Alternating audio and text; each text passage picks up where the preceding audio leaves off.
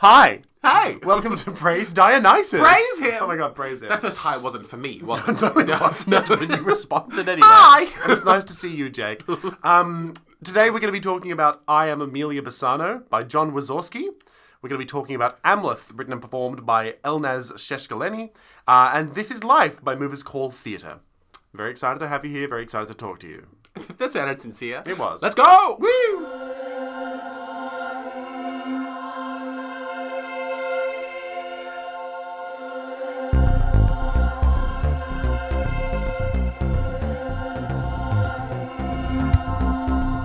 Hi, Jake. Hello, James. He said vintage. Look who's back. Yeah. I shouldn't have predicted that I would be here next week. Next week, I might not be. There we go.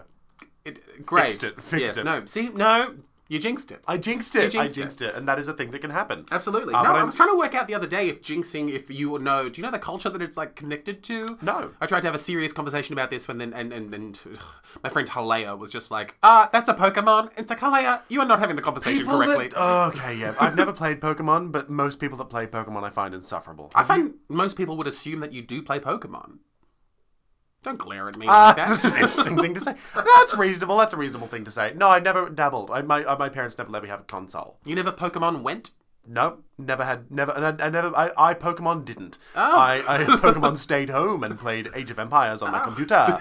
I never had anything to play a Pokemon game on. But so Jinx isn't just a Pokemon. No, she's not just the hottest Pokemon that there is. Fuck, there's a hot Pokemon. Who do you think? I know you're not very well versed in Pokemon, but who do you think is the most handsome of the Don't or the sexiest, or the? Are we talking the animal? animals, the Pokemon? Because the answer is Machamp, the one with 4 arms.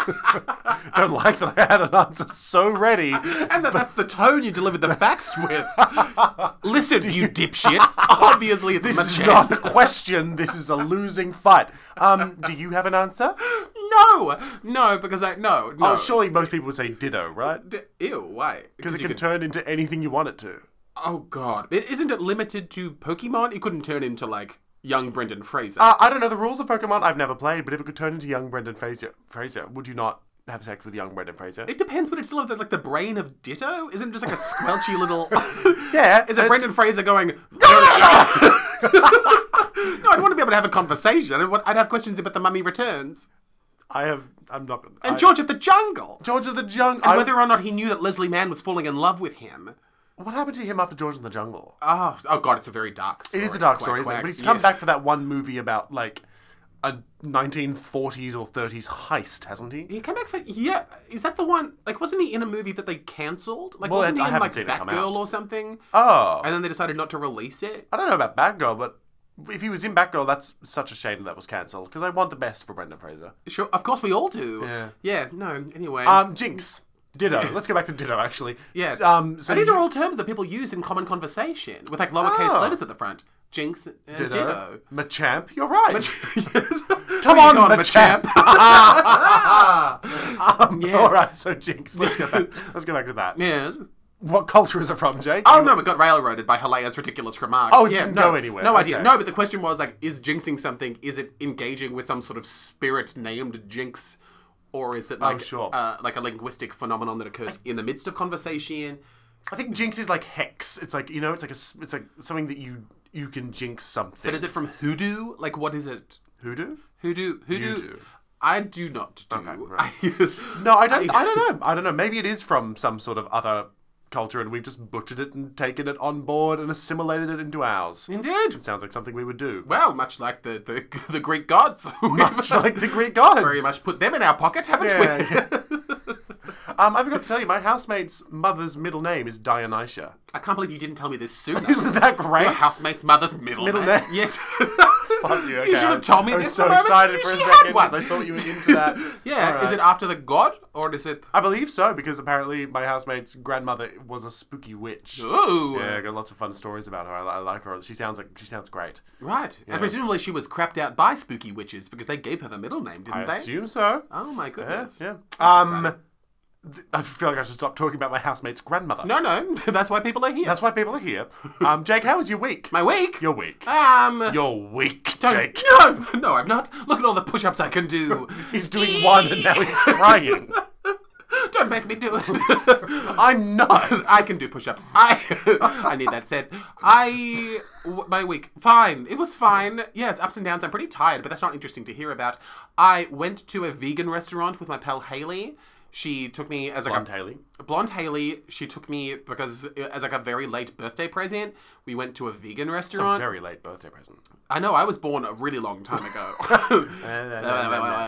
Yeah, and we went to a vegan restaurant. It was fun because I was with Blonde Haley, and that's always a good time. What was the restaurant? The restaurant. I don't want to talk about it because I don't want to say the name of the restaurant because as lovely as the ambience was, Jake's going to tell me the name, and we're just going to bleep it out. I will tell you after the conversation. Tell me now. It'd be There's funny. no reason to tell you now. Oh, no. I want to know. Well, stay on that seat there, right, Joron. go on. Yeah, but yeah, no, lovely place. The staff were really lovely, and the chef was presumably quite talented. I'm not a food person, but my word, it seemed as though it was like a 10-course like meal thing. Oh. When I say course, it just means like small dishes. Like you each get a small dish 10 times in a row.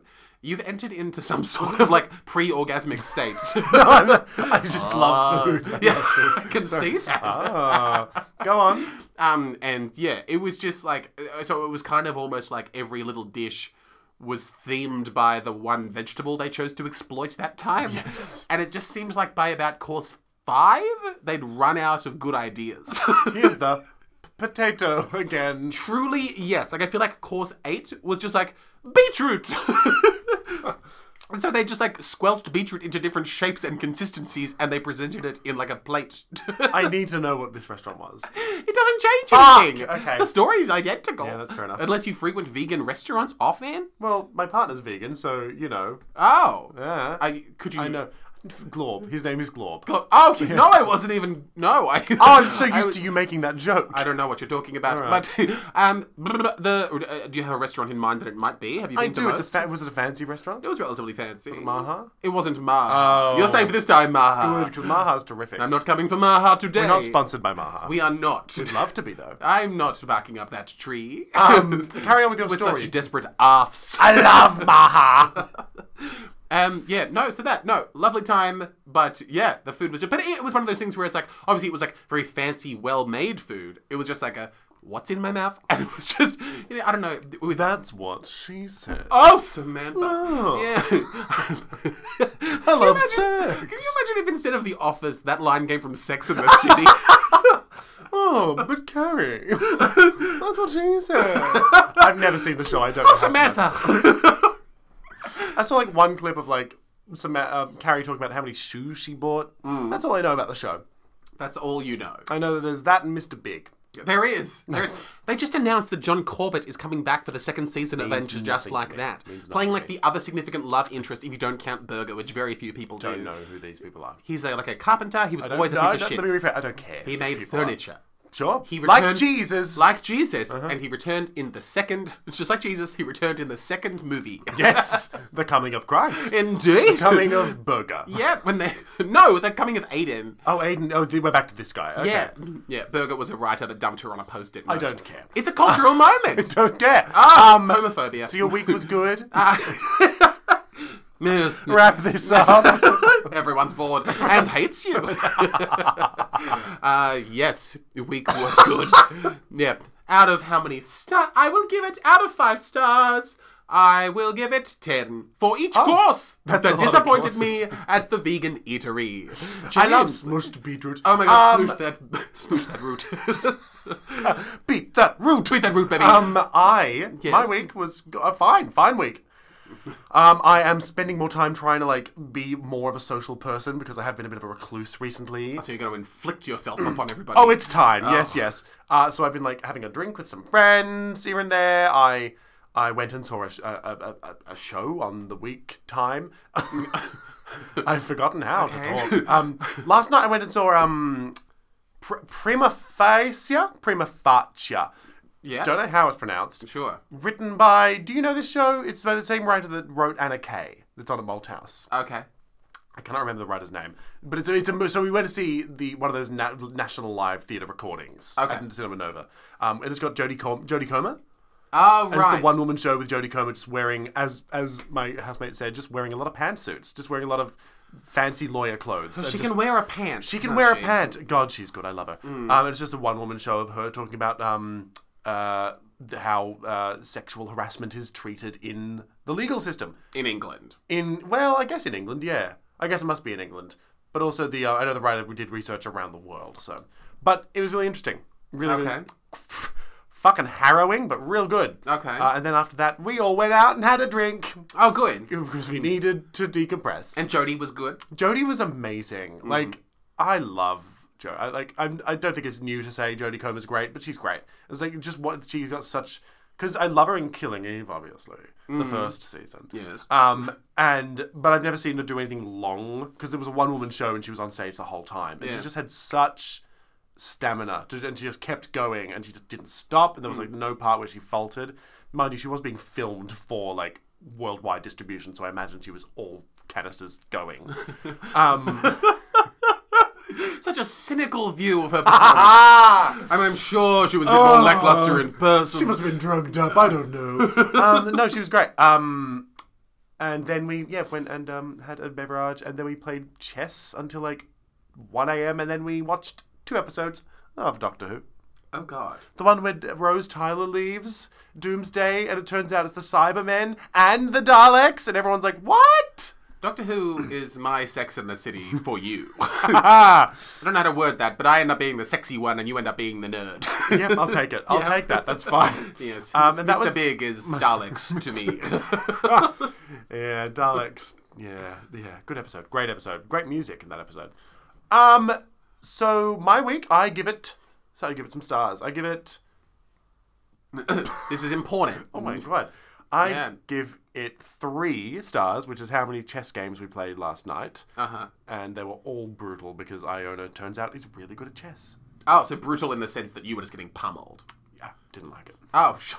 Yeah, I was a real sore loser about it. I know so little about chess that I don't understand how you can be good at chess. Oh, we should play sometime then. Because you just I could sniffed win. out the chance to I could win. Yes. You bloodthirsty loser. I'll teach you chess. I know how to play chess, but I don't understand how you can be good at chess. Ask Iona. I guess she knows. It sounds like she's a real tyrant. I don't want to talk to Iona about this. Yeah, she's scary. She scares me. Do you want to talk about some theatre? Unless you had something else you wanted to say. No, I guess we'll talk about theatre. Okay. Twist right. my arm. Let's do it. Hey, James. Hi, don't look at me like that. You're looking at me weird. Okay, right. Hi, Jake. Let's start Hello, again. James. I hear you went to the theatre. I did. I don't know who's telling you these things about my life. I'm trying did. to keep these things under wraps. You told me before this podcast. You're an unbearable person to talk to. I am Amelia Bassano. Jake. Yes, James. I'm so sorry to tell you. Who are you talking to? Gotcha. Improv's hard. It's tricky, yes, and. Indeed. You're a cunt. I went to Jam. Not to go play with my band for a while. I went to Jam. Spelt J-A-H-M. Jam. Yam. Yam to you. You went to Yam? Go on. See? Yes. Yes, which is a venue. Wrong language. In Paran. Paran! We're Paran. in Paran. It's like over there. Jake's pointing at the window because we're close to Paran. I'm pointing over there. In Paran. It's like a gallery. You walked into the room. I don't know why I'm walking you through so slowly. Yeah. So we arrived. Connor was in the foyer. Oh. And then me and Connor went inside to where the show was. It was in Traverse. Great. Great.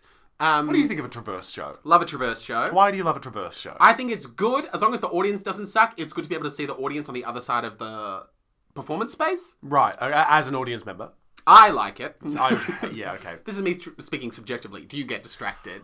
I can get distracted if there's like people I know or if there's hotties on the other side of the audience. I'm distracted. And that's negative for your theatre experience? Well, it depends on what the show is. Right. But I've found that when I do see a Traverse show, I get just very distracted to see like, oh, what's the other part of the audience reacting? Am I reacting the right way? What's going on? That's my experience with Traverse. That is a dice roll, isn't it? It is. To put it in Traverse is to, like, I don't know, immediately have to be competing with the potential of hotties on the other side of the thing. It's like, is our show better than Cheekbones? No, No, it's better never than is. Cheekbones. No. We can all agree. Yeah. Okay, Traverse. So, I'm Amelia Bassano. It's directed by Bryony Dunn, who's super wonderful. She's the same woman that directed The Human Voice, that play that ruined my life. Yes. You recall this? I do, yes. Yeah, so it's by John Wazowski, and it was like a 2-person show. Yeah? So I'm just going to get their names so I don't just make up what their names are. That's La reasonable. la la. Professionalism. Yeah, so there's Kiara Azira Stellato Pledger and Lachlan Watts were the two of them. Gorgeous. Yeah, so good. Yeah, so essentially, so we get there, and it's quite small because it's like a gallery space, it's not a theatre space. So it's just kind of like a room with a bunch of paintings on the wall, and then they plunked a bunch of chairs down, and there's like a little gap in the middle, so there was probably room for maybe, I'd say probably like 50 people to be sitting down in the audience, and it was full, which was nice. Yeah, and then the play sort of happened between us, and because it was also a gallery space, there were no lighting changes or anything, which is a thing that we So you're can all come in back to. full light? Yeah. Oh. Yeah, there was like really no darkness that occurred. Quack, quack. Quack, quack. Yeah, so the premise is kind of like Amelia Bassano being like, okay, so the play sort of starts, and then it's kind of like they just have like one of those like Japanese room dividers. Is that me guessing that they're Japanese? Those things that are like, I mean, there are Japanese versions of that Venetian blind. those like foldy walls that Venetian stand up, blind. and then you get changed behind them Venetian blind. while you're flirting with someone. It's a Venetian And you blind. like toss a feather boa across it. Or like in a comedy one where like you go behind it and the silhouette of the body is absolutely not what the silhouette of the body should be. It's Peter Griffin. Right. Behind or like the- Austin Powers, when Yeah, they're in yeah. that tent and she hammers a tennis racket into his butt. Yes. Masterpiece. Yes. I love high art. Yes. I was gonna make a So it's high one of joke. those foldy. Yes! Venetian blind, we get it! Isn't Okay. a Venetian blind? Oh, for fuck's sake. Isn't a Venetian blind those things where it's like a series of fabric columns that flippy flappy, and that's how you see in your windows or not? Shit, I hope not. Yeah, I bet you hope not. You'd look pretty foolish. Oh no! What's wrong with Oh, Jake I'm gonna Rice again? take my. Oh, I was so sure of myself. Oh, no, dummy was dumb. Humbled I am. I concede that I was wrong. It's not a Venetian blind. So it's but you said it so many I said it times, so many times. and so angrily at me. God, I need to second guess myself more. So it's one of those ones where it's like, so you go with someone like into their dressing room, like you go with like a sexy actor back to their dressing room, and they're like, let me just change into something more comfortable, and then they go backstage out of their like opening night clothes, and as they're talking to you, they're tossing things that like sit atop the foldy wall that they're behind, and they're like, so what did you think of the show? And then you get overwhelmed by how attracted you are to them, so you just start mumbling things, and they're like, what did you say? And they pop their little head out the side, and you're like, oh, I liked that thing, and then they continue to get dressed, and then they come out in a robe, and they're like, so, it's nice to see you, and then subtext ensues. Have I described this wall I didn't sufficiently? want to talk because I didn't want to get it wrong. Yes! You're familiar That with the thing. wall that I'm talking about. What is that called? don't know. Venetian wall? What is perhaps? from Venice? I don't think it's a Venetian anything. I think it's just a room divider. We had two of those in our living room for a while. Maybe it's just a room divider. Look, it doesn't matter. You know what? I'm not going to Google it. We're introverts not in a here to gallery talk about space. interior design. And me and Connor are sitting in the front row of one of the traverse chunks. On our left, You didn't decide to sit opposite each other on the traverse. and just wait, and hopefully at some point eat a bowl of spaghetti together. No, we did not Lady and the Tramp throughout this play. And Who then, would have been the tramp? thank you. I said who would have been the tramp. Oh, I would have been the Tramp. I mean, I was going to say that eventually, but I meant it as an insult. Oh, well, beat you to the punch. That's the magic of self-loathing. And so, yes, me and Connor are sitting there. On our left is the mysteriously unnamed room divider. On the right, just wall, James. Don't overthink it. So is this a regular wall? Is it a Venetian wall? What's going on? Let me describe a vivid scene. So you're walking down a corridor. You put your arms out. Either side, You what do feel you something touch? hard. That. Oh, okay, a wall. Yes. Yeah, plaster. Encircling us, roof atop. Oh, what's underneath? Oh, the floor. Ground. Yeah, the genius is over a jam. This is amazing. So we're sitting there. And then the play starts. Oh, the place starts. Yes. Great. So it begins. And then it proceeds to be these two people. And it just ends up being this story about Amelia Bassano, who was a real person that existed. And she was a Jewish Moroccan woman. And she was around at the same time as William Shakespeare. And what we then come to learn is that she's one of the prime candidates for being the real person that wrote Shakespeare's plays. I'll get fucked, really? Yeah, so it's like, the play kind of goes into her kind of like upbringing, not really her upbringing, her adulthood and a couple of her romances and like her relationship with Joseph Marlowe. And then just talks about her being a poet, and she published one book of poetry that was ascribed to her name. But otherwise, it's like, it gets especially interesting sort of like at the 3/4 mark of the play, where it starts going into all the things that marry up to her experience as a Jewish Moroccan woman and the content of Shakespeare's plays, and also names that keep popping up, because there's like quite a number of Amelias in the plays. Batista, which is in, I think, Taming of the Shrew, is I think, her dad's surname or first name or something.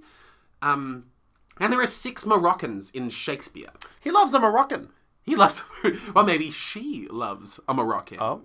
I didn't know that. That's interesting. Yeah. Okay. To get sidetracked by nothing, I found something very interesting. There was, something that they talked about, there was like a question and answer thing like afterwards as well. And what came up in that, which is a thing that I didn't realize until they started talking about it in this question and answer thing that like Bryony and the actors and the writer were a part of, and the assistant director. And they talked about how it was interesting that there weren't any lighting changes and it was all just kind of like in a room and it felt like it was just 2 actors telling a story, because that's very Elizabethan in the way that the story... Oh, true, yeah. You know? They just go on a stage and just do it. They just go on a stage, and it's like in the Globe, like they had to, for the most part, just use natural light as well. Like it was interesting for us to be in kind of like, have a traditional Elizabethan aesthetic while learning about the potential history of Shakespeare. You almost transported back in time to storytelling. It's like I was that there. In here. I'm putting that in here because it'll be relevant when I talk about my work later. Oh, good. Well flagged. Thank you so much. Yeah, that's good storytelling. Interesting. What was the costuming? Was it like a modern thing, or were they dressed in like Elizabethan garb? It was like a more Elizabethan than it was contemporary. Oh, gorgeous. Yes. So I'm just trying to imagine the space. Gallery room, was there art on the walls? Yes. Had they decided to put like... Was it like Shakespeare-related art? Or Nope. The just art was just unrelated? there. It was Oh, the that's art that they nice. normally have Okay, that's nice. at Jam. Yeah.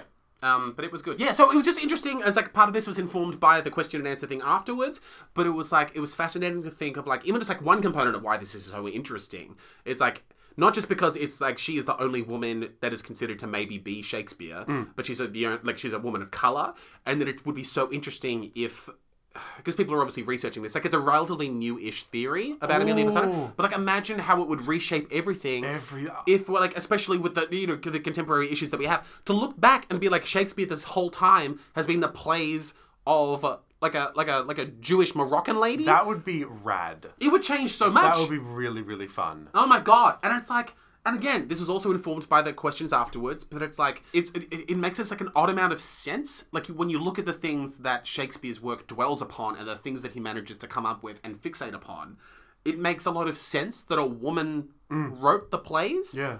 What are the sonnets? Well, she's a poet, so it makes sense that she So could pen the argument is William Shakespeare didn't even exist as a man. William Shakespeare definitely existed. Yeah. And he, but it was like they brought up all these interesting things where it's like, it seems like he was probably illiterate, and his children were illiterate, and there was no other text in his house. Like it seems like if you were writing stuff, you'd have text in your house. Yeah, it was like and he was an actor, and it seems like potentially, as was kind of like fictional, well, I don't know if you can say fictionalized, what it was depicted in the play was the idea that he is kind of like the front for her to be able to get her work into theatres, because she needed a man to do it, and he was an actor, so he could just like bring her texts to the theatres, and then in that convoluted behaviour, he could get wrongly ascribed the credit of the plays. So in the play, the other actor was William Shakespeare. The other actor played a bunch of different people. Okay, right. Yeah. That's so interesting. I've never heard of this. Yeah, right? Okay, cool. No, super fascinating. Yeah. And depending on, what they manage to prove or conclude, could mean a lot. Could mean a lot. You know? Because if like one of the like largest staples of literary canon was penned by a woman of colour, that's a game changer. What do you have to say to that, atheists? Like, that's great. Yes. I love that. Great, yeah. So that's that on that. But yeah, it was great. And it was nice to just sort of like, being anytime it just feels like it's just people who want to tell a story because they think it's interesting. And like listening to John, the playwright, talk about stuff as well was just like so invigorating, because he's just like, there's like sweet, intelligent, passionate man, and the way that he was even just like afterwards talking about how much he cares about the story, and how when he first heard about Amelia Bassano, it sort of just like bewitched him and intrigued him so much. It was nice too to hear from a writer about what took him from finding something interesting into making theatre about it. Yeah, right. You know?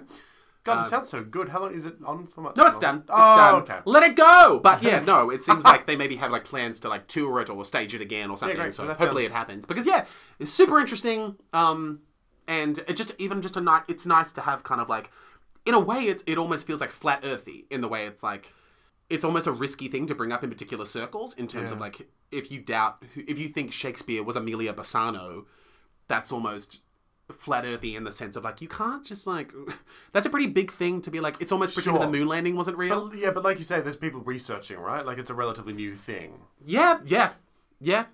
That's interesting. Yeah, I mean, I'd like to think... I understand what you mean by the flat earthy thing, though. Of like, you can't just say. It's a pretty I big... think Shakespeare was a person. It's a hefty paradigm to be tinkering with, you know. So because you're right, Shakespeare is so deeply ingrained the way that he is into all facets of like fiction. Yes, it would almost be the admission that like, all those millions of high school essays that were written were pointless. Like it would somehow feel like that. Yeah, it'd almost feel like an like I don't know.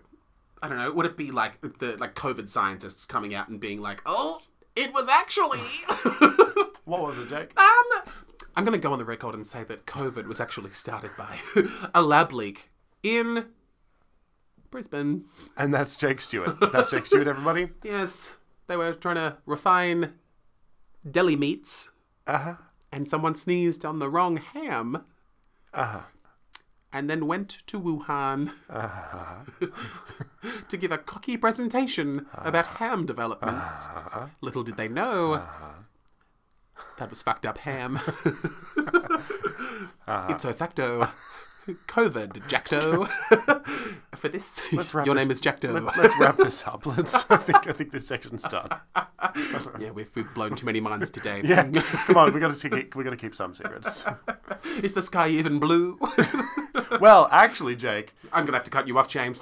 No, listen to me. The sky. Jake. Yes, James. Hi. Hello, James. I too went to theatre. You boasty slut. Thank you so much. I went to La Mama again. La Mama. La Mama HQ. Si. And went into... Okay, maybe I'll say what the show is and I'll talk about it later. Yeah. To see Amleth. No Landermark is the full title. Sure. You say it like it's ridiculous that was the title. title. I say it in that, like, I can never tell when a show is meant to be referred to by, like, just the start or, like, the full title. Because you know how some like shows... James, King of Scotland. Yes. Yes. Exactly that. But you can refer to me by my full title. Yeah, thank you. So Your Majesty. Oh, your lordship. Anywho. Yes. So went on in. Yes. Wandered on up to La Mama, the main one. The HQ, the new one that I spoke about last time I went to La Mama. Really beautiful, gorgeous little space. You mentioned the little cubby house building at the front of it. The little mysterious cubby house at the front that you didn't think was real. I didn't think was real, but I also went into this time. Oh, so it is real. It is real. It's accessible. It's accessible. Because it's the brick. Are you talking about the brick building? Like you're facing the building. You looked, and on your left is that a tall the little brick. cubby house. It's not little. It's a double-story brick building. I'm very tall. You're not that tall. All right, so I think the cubby house Jake's referring to is a 2-story brick large building that didn't make sense to be described as a cubby house. Most likely. Yeah, okay. I thought you meant maybe the little part on the right that is like the accessible elevator, because that's like housed in a little cubby house thing. Okay, all right. I can see you don't get. I don't understand. I'm not an architect. You're barely a person. Thank you. So went in and so. Show said to arrive at like 7:30. Yeah, the show said. Mr. Show, get here at 7:30. So we got there at 7:30. We being me by myself. Oh yes, the royal we. The royal we. I tried asking a few people. No one was free. So you had a spare ticket and no one wanted to come. Spare ticket. Why did no one want to come? Your nature. The answer was in the question. Yeah. No. I truly asked genuinely, and then you realised that I'm unbearable. Flynn was working. I think everyone was just working. Flynn. Yeah, this is it. Glorb. Oh yes, he's Glorb. I didn't know anything about the show. All I knew was what I had looked at on the La Mama website about like the runtime, which said 26 minutes. Is that because you wanted to know the runtime going in? Well, I wanted to know because I might be going out with some friends after, so I was like, oh yeah, I'll see what time I should be getting out. I was like 26. I was like, oh, what? So I was like, great, okay. Yeah. So immediately I knew it wasn't going to be just like a regular show. Yeah. Wandered on in, got a little drink by myself, XPA because I wanted to be a bit tipsy, and then we were instructed like, hey, the gallery is open. You can go in and have a look. It's like to do with the work. Is that a drag term? The gallery is open. The library is open. Oh, okay. Yeah, Almost. It's from Paris is Burning. Okie dokie. A really great documentary about keep the meaning- ballroom culture. I keep meaning to Yeah. watch that, and then I just don't. The library is open. I don't want to do it. It's mean. It's just reading each other. Oh, gross. Yeah. Yeah. So the gallery was open. the gallery was open, mother. And in we went. Yes. And that space, when you go inside, it is indeed a cubby house, tiny Oh. little room. But it's it's a dance piece. It's a dance piece, is what Amleth was. Did this start while you were just walking around the gallery? No, it's just like, it didn't occur to me until I sort of walked into this gallery and sort of read about what's going on. I was like, oh, okay. So the walls were covered in 72, I think, pictures, and they were like hand-drawn stick figures with little captions underneath them. And so what... Hang on, let me just get the information up so I don't misspeak. So Elnaz Sheshgaleni, Yes. what she does is she studies... I had a very cursory read of what she's done. She's studied ancient Persian dance, Yes. like thousands of years old storytelling through this dance called... You're gesturing like... What, are you Cut while embarrassed by... I gotta find the name. I should have had this ready. Okay, well... You're gonna need to cut this. No, this is good. I'm gonna, gently speak about what I know about Persia. No, don't do that. Don't do that. What's wrong? Just cut this bit. No, Stop no. recording. No, people need to Stop know. it. No, Stop get your it. fingers away. No, it's fine. I'm sure it won't take you too long. I'm just gonna wait. I need you to make sure that this bit's not in it. Do the listeners, does their time mean nothing to you? James, are you almost done searching? I'm not starting searching until I have your guarantee that you'll cut this bit. Do you want to talk to me like a knight? I shall not give you my guarantee. No? Keep searching.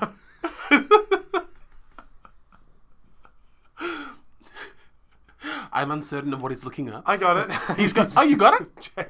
James, go ahead. What did you learn? What have you found? Okay. Are you gonna cut that bit? We'll find out together. Okay. Exhale.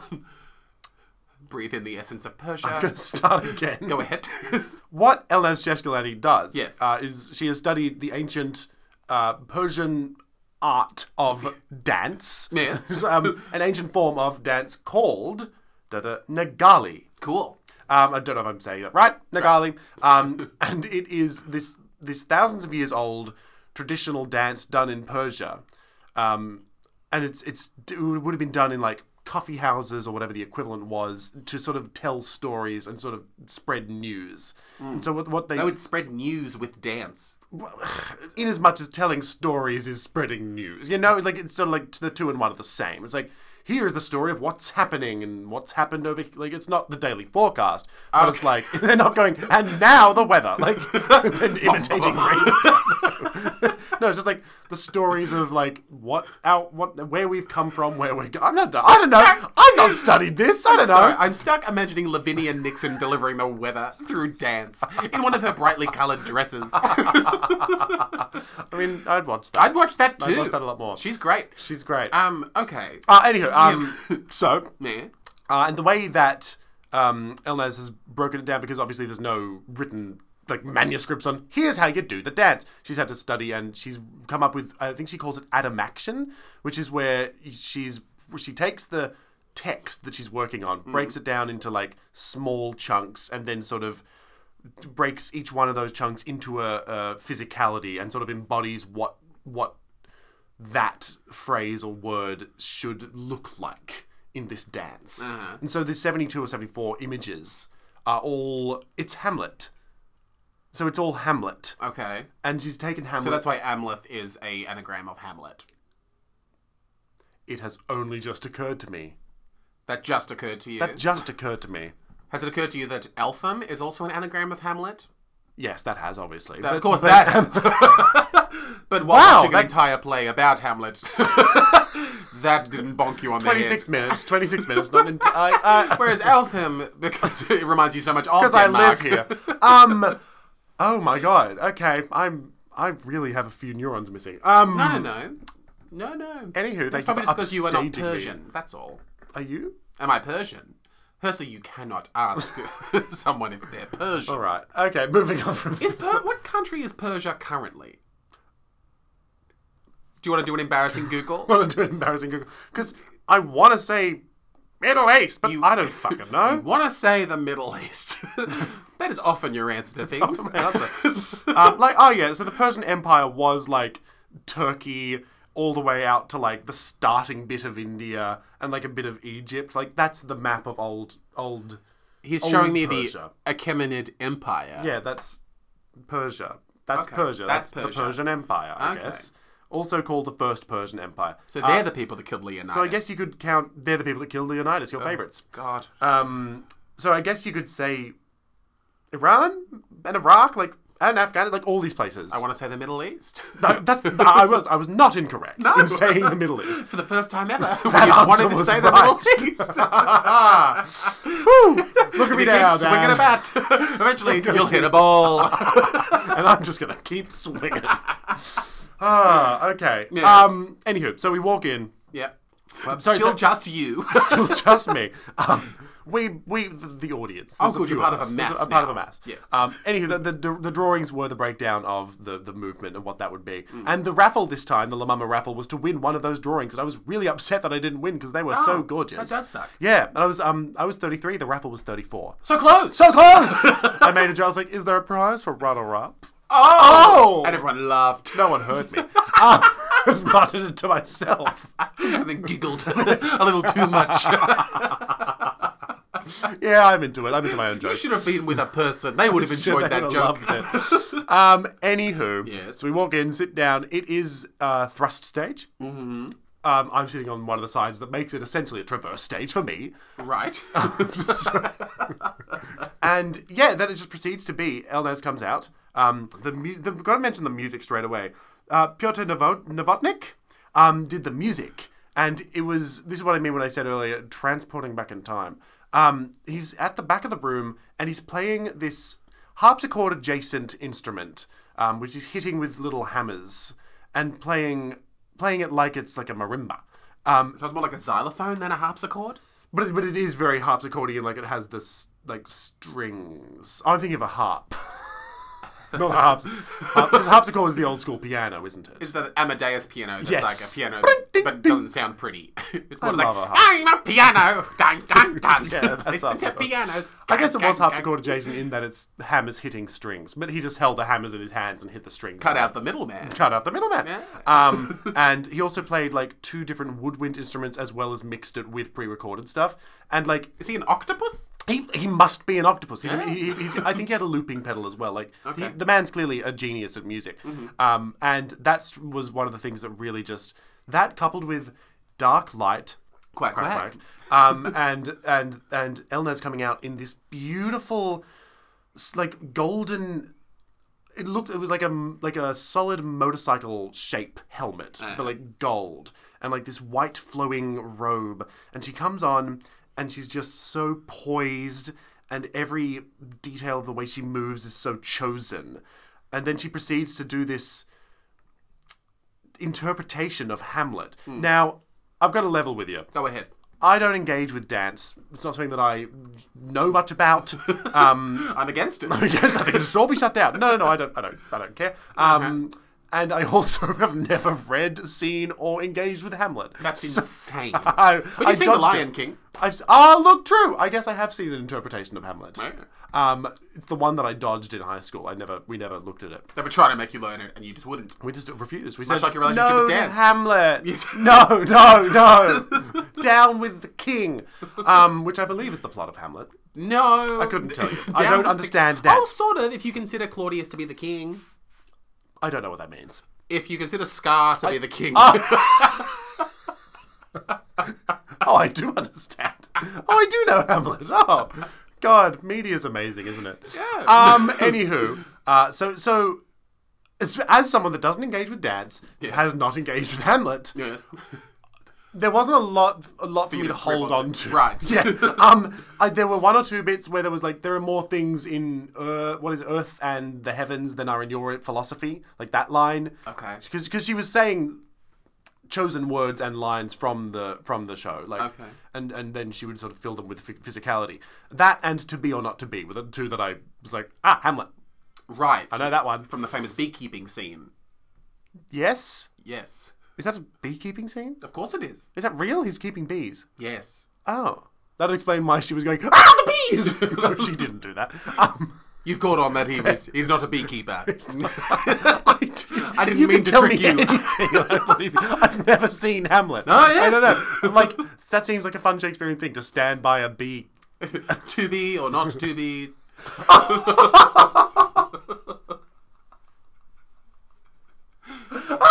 No! Yes. It didn't click! No, so once you learned that Eltham was an anagram of Hamlet, you really stopped thinking after that. Never staying up until 3 playing chess again.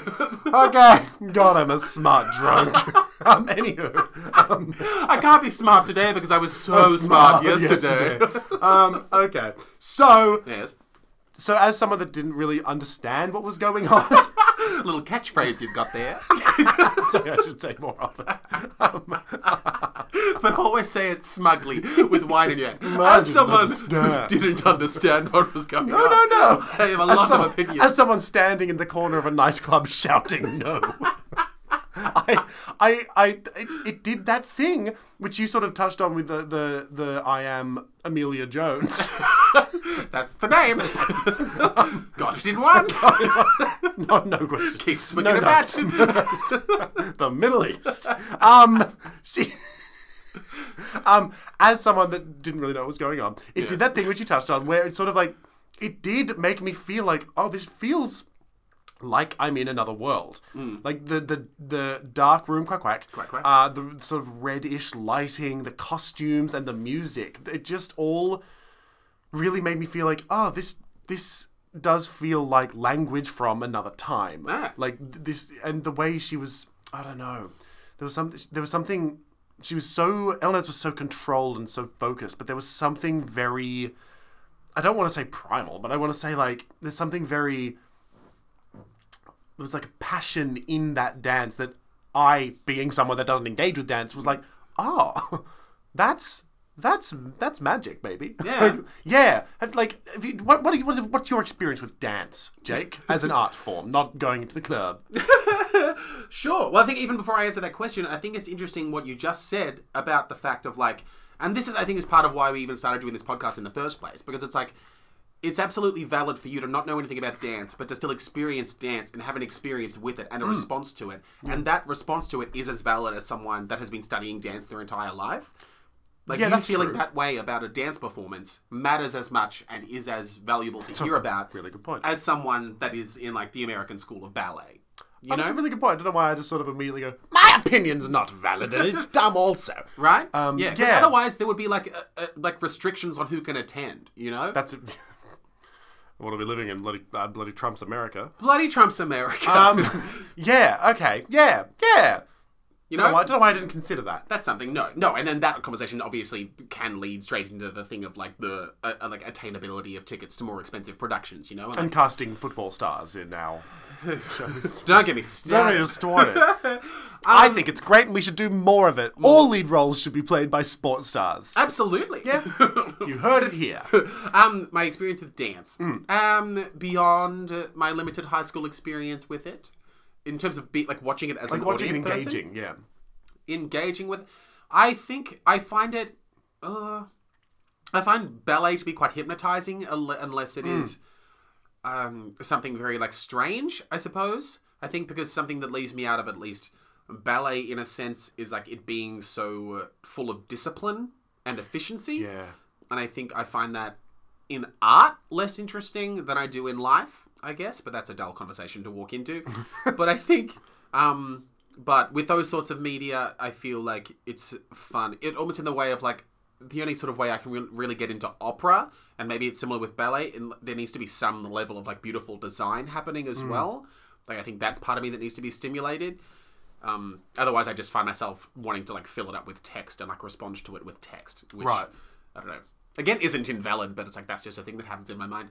Otherwise, what else? I think the most interesting experiences, one of the most interesting experiences I've had with dance is like that thing where they let you, I don't know when the next one is happening, but have you ever been to one of those things where you can go in and watch them rehearse an upcoming ballet at the art no, I've center? never been to one of those. No. We should go next time it happens. Yeah, it's really absolutely. fun. I think it'd be fun for us to do. It's great that they do that. So good. And you just like go in, you sit there, and then like the cast comes out and they sort of like run a rehearsal or something. And then they talk to you about what's happening, and everyone's just like in their people clothes. And yeah, you just like get to sort of like see behind what it's like to rehearse. Behind the curtain. Behind the curtain! Yeah. And see what a sort of like ballet rehearsal feels like. Yeah. So that sort of thing. Right, yeah, I guess ballet is something that I also get like very, like it can sort of make my brain go, ooh. Yeah. That's twirling. But like, I think, as you said, a well-designed and lit... I don't know, there's something about this one that... Words are difficult, Jake, from my mouth. Yeah, it felt so intimate. And I do gotta have a quick shout-out to Simon Boland, who did the production and the lighting. Because as that lighting was just... Oftentimes it was something as... I think it was because we were in such a small space, and it could be so... I don't like the word simple, but like it could be like... The spotlight was just like a torch that he held and like shone onto, and it just felt also like, yeah, it just really felt this is a group of people just in a room putting some art together. And I've got one of my favorite parts. I won't go on much longer, but one of my I know I'm wasting your time, but one of my favorite parts of the show that okay, so we walk in. The set is like a bunch of frames, like cube frame shapes that Elnaz then sort of manipulates and uses. Like there's not much to speak of in terms of set otherwise. Like there's a beautiful, there's a lot of projection work going on. There's like a beautiful floor with like almost like medieval looking drawings of fish. And then in the corner of the room is Danica Kariasik. And it suits, so we walk in, and I assume it's her. In the corner of the room, on this white throne, is sitting this severe-looking woman, like with this she's got beautiful hair, like not a bob, but like I don't know how to describe this woman other than like she looks like the best version of a witch. Okay. And so I walk in, sit down, and all she does is sit there in the chair for a while, and then when Elnaz does go to the side of the stage, Danica gets up and helps her change. So she's a costume designer. And if that wasn't her, then the Danica name that I mentioned is the costume designer. And the multiple costumes that Elnaz wore throughout the piece were just a part of it in that sort of... and I think it's sorry to go on so long, but part of it is like that simple... ancient tradition of the dance sort of gets in touch of the simple things of seeing gold fabric twirl in such a beautiful way on someone that's so committed to their dance they're doing is beautiful when it's like lit up, and it makes my lizard brain go, oh, shapes and colors, this is beautiful. Sure. Yeah, and I just thought it all came together really nicely in that space. Yeah, and I went in completely unsure of what to expect, and I did go in thinking, as soon as I heard it's a dance piece, my brain naturally went, oh, okay, right, fuck.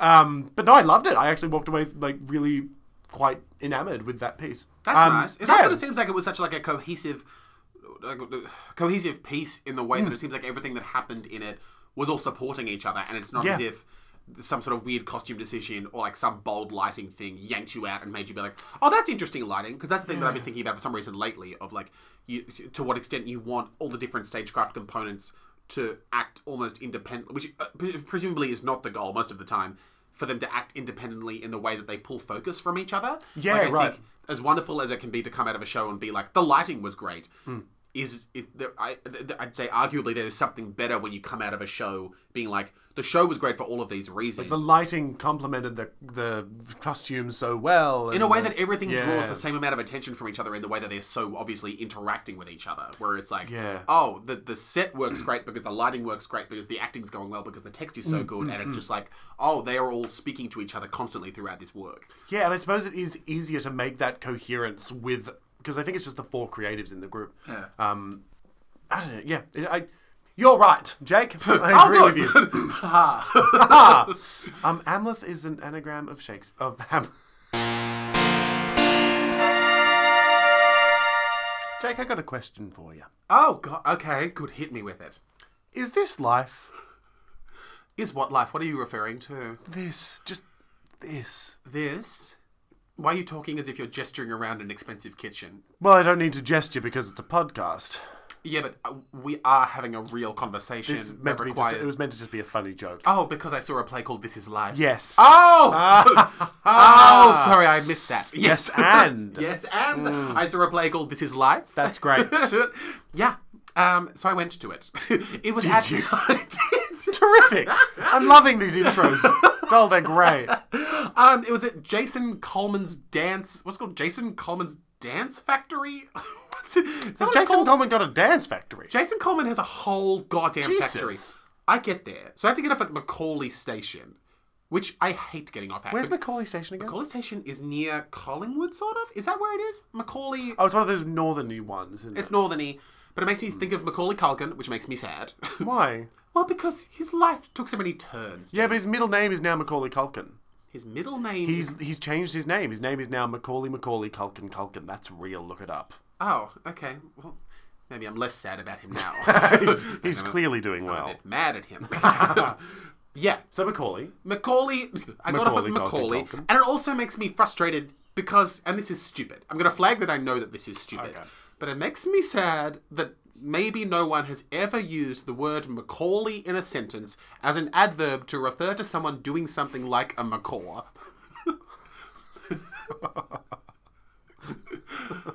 I would like to repeat that I know it's dumb. What would you do to be described as Macaulay? What would you do? Well, you could be like... How would you say, hello, I'm Jake, Macaulay? Hello, I'm Jake! That's not Macaulay. That's Macaulay. That's like a scary farmer market person. Yeah, but if you said... If you prefaced it with, hello, I'm a macaw. That's saying something, Macaulay. Not really. I mean, You say, semantics. you say, hi, my name is James, like a macaw. hi, my name is James. Oh, more impressive than I thought. Thank That was you. done, Macaulay. Thank you so much. Thank you for So you went indulging to me. Macaulay.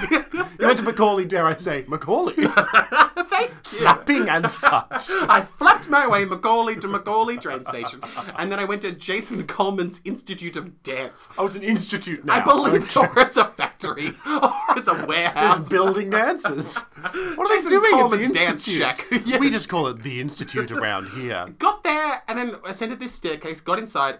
No one was there.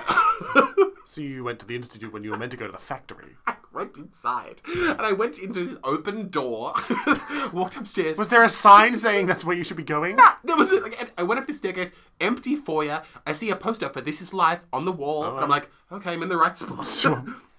Keep going up empty, echoey staircases. God. Eventually go through 2 more doors. And then suddenly, there's like beautiful giant hallway flanked either side, but just big rooms that I can see into of just dance classes happening. You've walked into a dance class. It was bonkers. No, I didn't walk into the class. Oh. But I walked into a hallway from which branches off into these windowed rooms that I can see into that are doing dance classes. Okay, cute. Yeah. So it's this crazy, beautiful building. Like, that dance shack, it's got it going on. I thought it was an institute. What's going on? There's no consistency in my understanding of this venue. This is Life by Lachlan Seal. Full disclosure portion, I know like a handful of them, and it's done by Movers Call Theatre Company, and I'm pals with, I think, all of the people that run it, or at least the At vast least majority. he thinks he's pals. But I'm pretty in the dark. They secretly hate me, but but I'm onto them. Not really. Okay. Carry on, man. So I went there, and got there far too early. First audience member to arrive. Thank you for Thank asking. Gwen. And then eventually went inside. And then there was this is not even a story. There is a little step inside the doorway. Did you trip? No. So Chanda opens the door and she's like, come on in.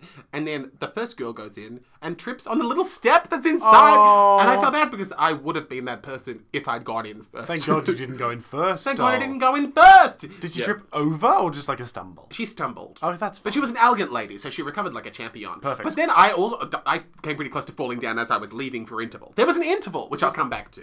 Why? Okay. Terrific, insulting question. Yes. So I sit in the front row, the play Great. kind of starts. The play literally starts.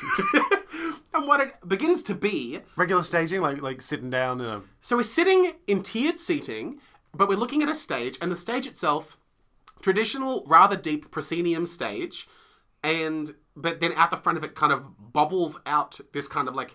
You know when like Christina Aguilera comes down one of those catwalks that extend off the stage onto a little circle Yes. further into the audience? Yes. Kind of like a little baby version of one of Oh, those. that's cute. Yeah, and then also like alongside that protrusion was kind of like 6 people's worth of kind of like chairs that encircle cocktail table things off to the side, like a cabaret. So, Gorgeous. Yeah, it was cute. Yeah. and Were the there chairs people sitting in comfortable. those chairs? They were. Oh my god. Yeah. This is life. This is life. And then the play started. Okay, you've Get said that this. 3 times The now. play begins. As it started, you need to make up your mind. The cast is goddamn gigantic, and it's not even like, and it pulled it. I forget what was the show that did this, but Cloud Street. I keep coming back to Cloud Street, where it's like, All oh no, and roads. Dracula did it as well. The thing where it's You like, know the trend is school productions. yes, but this was not a school production, but I do see the trend that you're pointing Yeah. out. So it kept doing the thing where it's like, okay, we've definitely met everyone by this point, and then like a curtain would pop open, and it's like, oh, who are you now? Great. Yeah, no, so large sprawling cast, which of course is a wonderful thing. That's always really exciting. Yeah, so the play starts. Great. And then, 4th time. yes, so where should I begin? Because a bunch of stuff happens. It sort of starts in a way of like, it feels like it's going to be like a high school, which it kind of is like a show set in the world and lives of a bunch of high school students together. Mm-hmm. And it does the thing, which we've talked about before, of like, instead of seeing action, characters will explain action that happens. Is the thing Okay. that happens. Yep. But they do an additional thing as well, especially in the first sort of like third of Act 1. And I don't know if this is coloured by me accidentally going on TikTok now and then, which I'm trying to stop doing. So maybe it's coloured by that. But it sort of had this sense of like, as things would kind of start to unfold, like the play starts at a party, like a dirty house party. And characters kind of they'd have these breakaway moments where they kind of like justify their behaviour or explain the thing they did or talk about a relationship that they have with a person. And it was interesting in the way that a lot of these were coming across as quite defensive. In the way of like, I'm only like this because I've got this going on. Or this may seem mean, but it's actually because of this. And it was interesting to me just because I guess it's a thing I've been thinking about of late, I suppose. And also just, you know, in the midst of this deadly cancel culture that we live inside of. Be careful. It's Don't interesting. talk about it. It's like, it made me sort of like think about, which is a thought that I enjoy having because I think it's interesting and quite contemporary, the thought of everyone kind of having to be their own PR manager. And I wonder what it's Yeah. like, the thought, like this thing that everyone's talking about of how like the generation coming up behind us are kind of like, they've never known an internetless existence. God, that's terrifying. Right? And it's like, if so much of who you are is dependent on you having this like online existence, and you know, being the internet being so rife with, you know, like quotation marks cancellation and this need for everyone to have an opinion about everything and to put so much of themselves on the internet and be so ready to defend anything that they do. It I don't know, it generates this sense of like, as the start of the play kind of felt like, I don't know how deliberately, but it felt like for me, the thing of people, like young people having to defend themselves like constantly and be very conscious of like the narrative that exists around your struggle. Yeah, right. Yeah, Not just what the actual struggle is, but also how that struggle is perceived and what other people are going to think of it. Completely. The effort that people put into telling you about how to perceive them. What do you mean?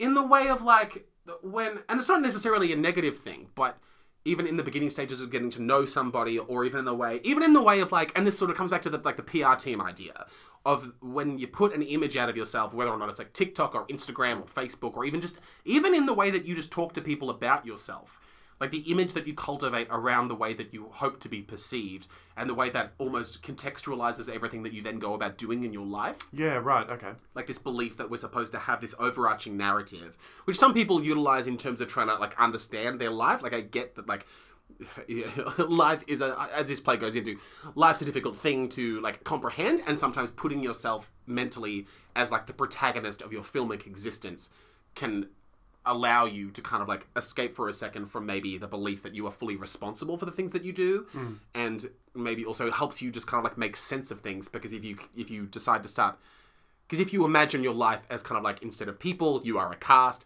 and if like you imagine your birth is the title sequence and you imagine your death is the end credits, everything that happens in between can be made sense of, because it will just it will imbue itself with a number of narrative arcs that will make sense of things, which is not what this play is about at all. Sure. It's just a thing that element of it made me think about.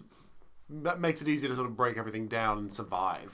Totally, yeah. It's a coping mechanism. But yeah, that was just because of like some of the way that the text functioned early on was very much like, okay, so it's all that you're coming at us like in a rather naturalistic piece for these characters to break away and sometimes just be narrators or sometimes just be like, you have to understand this about me. I'm like this. Right, okay. Is a thing. Okay.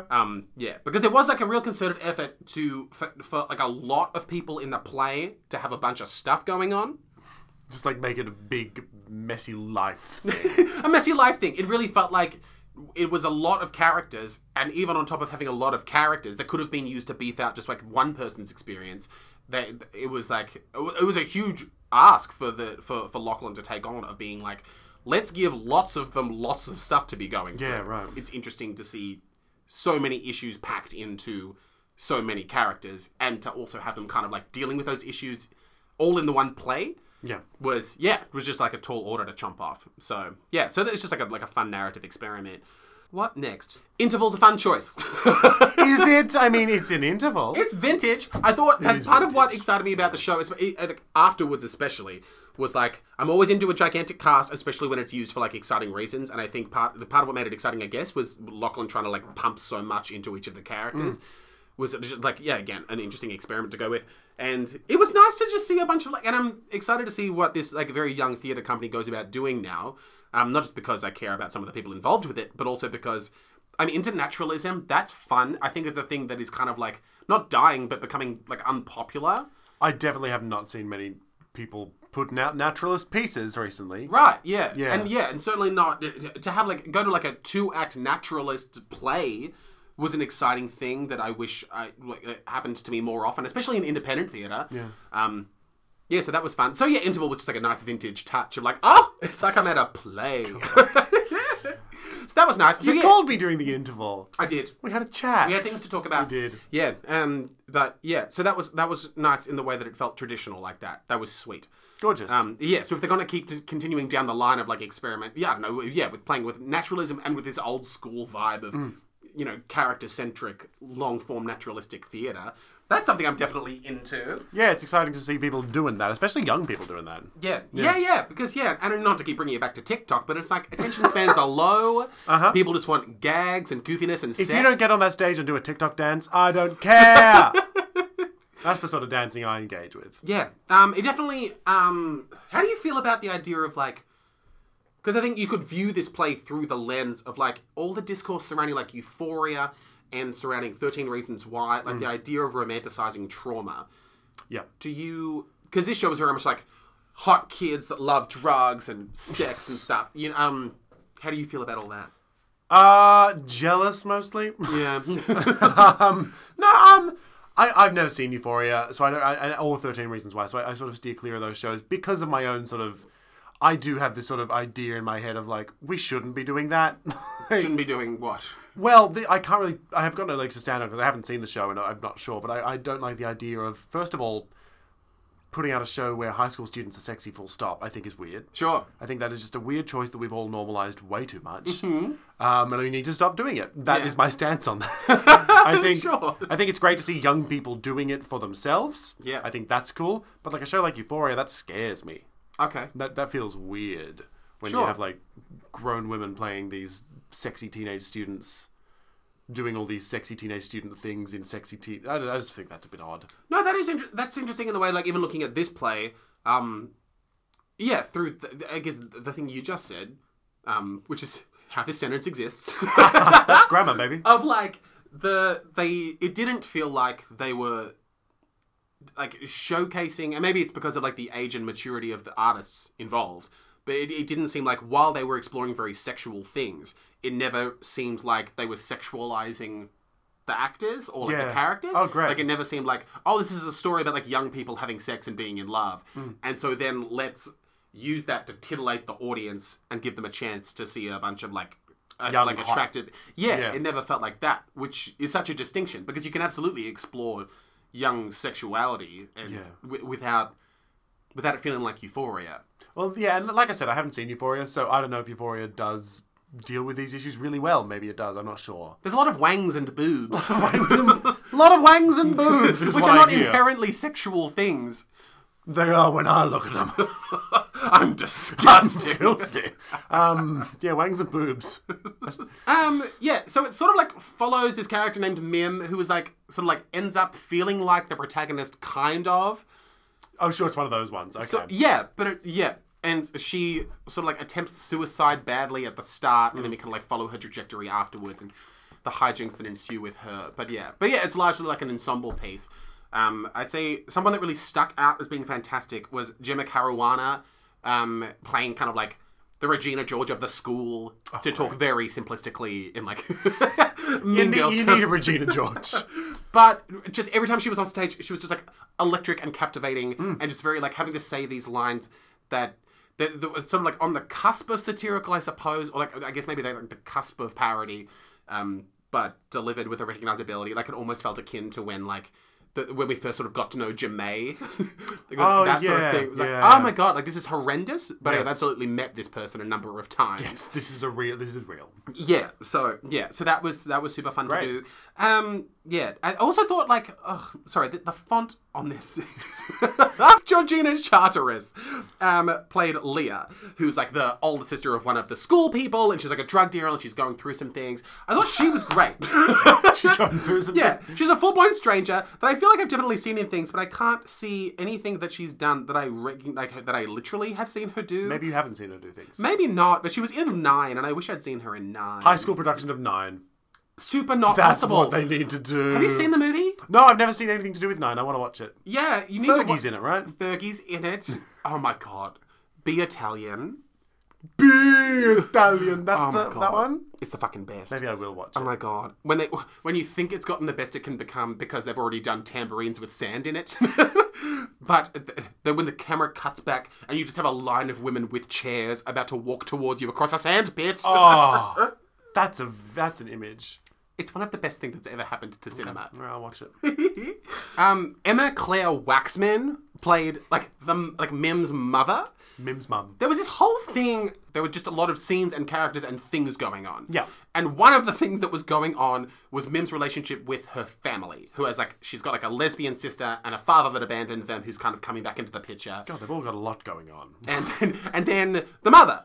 And she was just this really, really welcome presence. And yeah, Claire had just tremendous comic timing and wasn't in the play much, but when she was there, it was just this added electricity that I was really, really grateful for. Gorgeous. Zachary Peach, who I am friends with, but I just want to point out that he played really well, kind of this oddly tempered, beautiful fantasy creature that kind of he was kind of described by other characters almost as being kind of this entrancing, the way that a lot of gay men are treated, of having to grow up slightly faster due to gayness. Sure. And it seems to kind of exist outside of things and be kind of bored by all the nonsense. And it was just, he was a nice entry into that canon of characters and performances of characters where it's this kind of ethereal gay splendor. You know? Yes, I do know that character. Yeah, so he handled that well. He was especially, Oh, anyone that can do that character, I've got time for. Yeah. He was especially good at being confusingly mad in a way that wasn't are you just bad at acting? It was the sort of thing where genuine acting mad. It was acting mad in the way of and maybe it's a young thing, but it's a thing that I found very recognizable and be why are you suddenly shouting at me? But it's but you come to, but then you come to understand, okay, something's been hit upon and I don't know what that is yet. Yeah. But yeah, that kind of quality. Yeah. That's acting, baby. That's acting, baby. Small baby that acts. Yes. Wow. Related to Zach's performance, I suppose I want to ask you, because it was very evident in the audience response that happened with, so it was him and Adam Restaino, between the characters, they sort of fall in love during the show. Mm-hmm. And this is just based on audience response. And I also acknowledge that a lot of the audience seems to be pals with the cast. So that's also factored into this question, I suppose. But it seemed their love story got different responses than the other love stories that occurred. And I guess it bungled for me in my mind the thing of And this is the thing that is brought up in one of my favourite movies, GBF. GBF. GBF it stands for Gay Best Friend. Oh my god. Okay. Yes. We don't have time. We Go on. can't go in. It's such a goddamn good movie. And anyway, they bring up in that, and that's why the idea was in my mind of like, it seems like people treat like man-on-man love stories with this level of like, oh, how adorable that is. Like, especially when it's like young guys. It's like, that's cute. Where it's like, if it were like a man and a girl, like a boy and a girl. Yeah. That it'd just be like, oh, yes, that is a love story. Whereas these sorts of things always kind of get that's adorable. You're making faces. I love a gay love story. You love a gay love. I love but it. you're a gay man. Maybe That's we're the the wrong thing. people to have I this don't conversation. care about, but also I don't care about straight relationships on TV. I see them and I go, oh fuck. Okay. This again. Well, that's exactly. I think we've got the wrong viewpoint for this because, like, I look at a straight person on TV having like a kiss with a straight person. I'm like, okay, sure. Like, this means nothing to me. I've seen this a million times, and it doesn't factor. I just don't care. Yeah. But when I see like gay love, I'm always excited. Always excited to see gay love. Do you know why? Just because you haven't seen enough of it. Haven't seen it. I always get emotional. I think I was watching. What was I watching? I was watching The Sandman Oh, yes. last night, and like I think there was just I can't even remember what bit it was, but I remember getting emotional when there was like even just like a subtle reference to lesbianism. Like there were these characters that just had a woman-on-woman moment, and I got like a bit emotional because like. And every time it happens, I have to stop and register. Oh, that's just because I don't see this that often in like mainstream TV, like on a Netflix TV series. Yeah. Yeah. So I always love it. I love it. I think it's always good. I think yeah, that's my answer. That's my thoughts on that. Sure, that makes sense. What do you think? No, even that makes it, no, that just almost feels like like things have improved, of course, in that way. Like, not hugely, but a little bit. A little bit. You know, it almost feels as if, like, we grew up in the desert. Yes, yeah, exactly. And we didn't really have much water. We had nothing. And now, even though we've kind of moved closer into the city, so water is more easy to come by, Okay, this still, analogy. water gets me excited. Stop because it. I remember Stop. the thirsty times. I mean, that's actually a really good analogy. Well, yeah. you turned against it halfway through. You got too into it. I don't like seeing you happy. Yeah, I'd say, the moments that the play got most interesting for me is when it kind of, like, rippled outside of itself in the way of, like, there was a lot to, like, which is, I don't know, interesting in the way of, like, it being, maybe this comes down a little bit to the high school experience and the way that kind of does become your whole world. There was a lot of world building done in terms of trying to make us understand this network of friendships and how they all work with each other. Oh yeah. It seemed like, we the- were supposed to leave totally understanding how close everyone is and who knows each other and who's mad and who used to date. Like, that's all stuff that we were told. Did you leave feeling that? I think I could draw you a pretty vivid map of Like a Game of Thrones like map of the high school? a little, yeah. I'd be into that. Fewer dwarves than I would have liked, but yeah. Why are you making that face? I was contemplating a joke, but nothing came to mind. You were going to make fun of little people? No, nothing came to mind. I was thinking up a joke, but nothing sprung to my head. Oh, okay. Okay, let's keep on skating. Let's keep going. Yeah, so, but I think when it became most interesting for me is when the scenes and the things that they would say would kind of ripple outside of that and, you know, become things that you could apply to, like, more broadly to life itself. Sure, Because this is life, but this is mine. This is life. No, this is... I was going to make a SpongeBob joke. Oh! And you held back on that as well. I did James, hold back. I'm Why gonna have you stop lost holding your back. courage? Why are you I don't thinking know why of I've lost jokes my courage. I instead of have, saying though. them? It's been an ongoing year-long journey of regaining the courage, but it's not back yet. Haven't gotten quite to the Wizard of Oz yet. Not yet. Boo. Something that happened towards the end. They started so Mim sort of like kept having this like recurring line that she would have was like, "What am I supposed to do now?" And that being a very familiar question, not just around like being in the midst of adolescence, Around but kind of everything. everything. Yeah. So it was kind of like nice, and it was also I thought it was especially good for her to be sort of like be repeating it because of just like her going through something quite terrible and then being at this like point where like, you know, exams are about to happen, life's about to start, you're about to be an adult properly, in quotation marks, and then it's like, huh? It's like, I don't know, being at that point where people aren't going to be telling you what to do anymore and it's up to you, and it's like, am I even equipped with the brain necessary to make a decision? No one is. No one is. Yeah, no, which was Yeah. a nice thing that the mother character said. Did the mother say it? No, I think the dad did. The shit dad. Dad. Yeah, it's like you never get to an age where you stop making mistakes. Wow, yeah, that's a good line. You know, that's Yeah. something. And then towards the end they started using like exams as an analogy for this type of feeling of like there's a part where like the teacher is taking back Mim's exam off her and she's like, I'm not ready, I'm not done. You know, that feeling of like, why am I being thrust into the world? Like, I'm not even ready to be out here. Like, why am I under the sun? My skin cannot take it. You know? That's horrible. God, Yeah. it's fucked that we still have nightmares about high school and we don't really talk about it. Like, It's a fact that it is such a trauma factory so and no one's doing awful. anything about changing No, it. let's just keep sending them in. Awful, Yeah. awful. Yeah. High schools, don't send your kids there. No. If you listen to this and have kids. Send them to us. I'd love to run a school. I'd love to run a school. What would your school be like? Oh, brutal.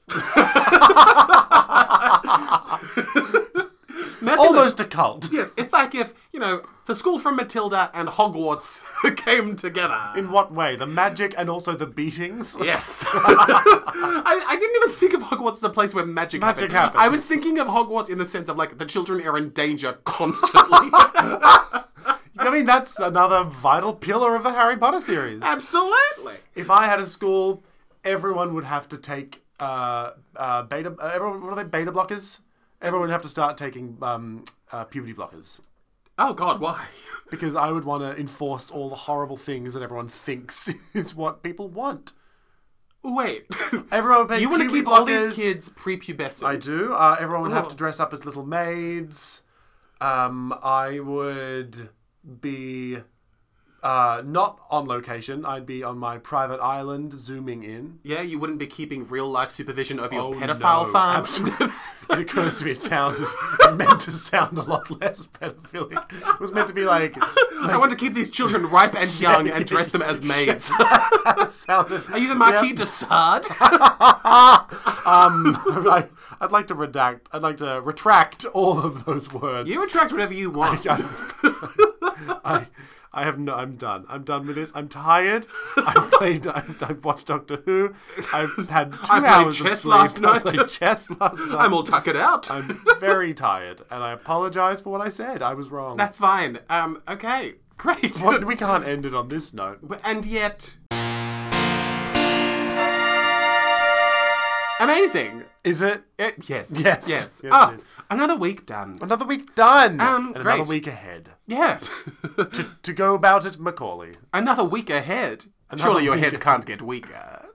You're so stupid. Yeah, I'm stupid. No. Great. Okay. Great. Sure, unless there's anything thanks. else you want to say, let's just... No, had a good time. Nice being in all your ear holes. Yeah. If James opens a school, don't send your children there. Don't send your children to my school. I can't be trusted. No. Don't send them to Jake's either. No, definitely do it. It'd be fun. They're They'll going to be learn so much. beaten and dangerous. No, that was a joke. That was a funny goof. No, it'd be a great school. Anyway, so thank you for listening. Thank you. Praise Dionysus on Instagram, praisedionysus@gmail.com. Let us know if you're doing anything theatrical, and we will come to it. And then Send we'll us a talk about ticket. We'll come and see. Yeah, baby. And yeah, otherwise, we may already disagree with everything that we just said. And friends don't let friends become theatre critics. He got it. Nailed it. He got in it. one go. Oh, yeah. Thank you again for listening, and we'll speak to been you really a soon. pleasure. It's been a pleasure. I'm going to speak over you more, I think. Good. Could you? Yeah, I think I will. Yeah, good. No, Yeah, pummel me down. It's awful how many of these we end just making noises. Hoot, hoot.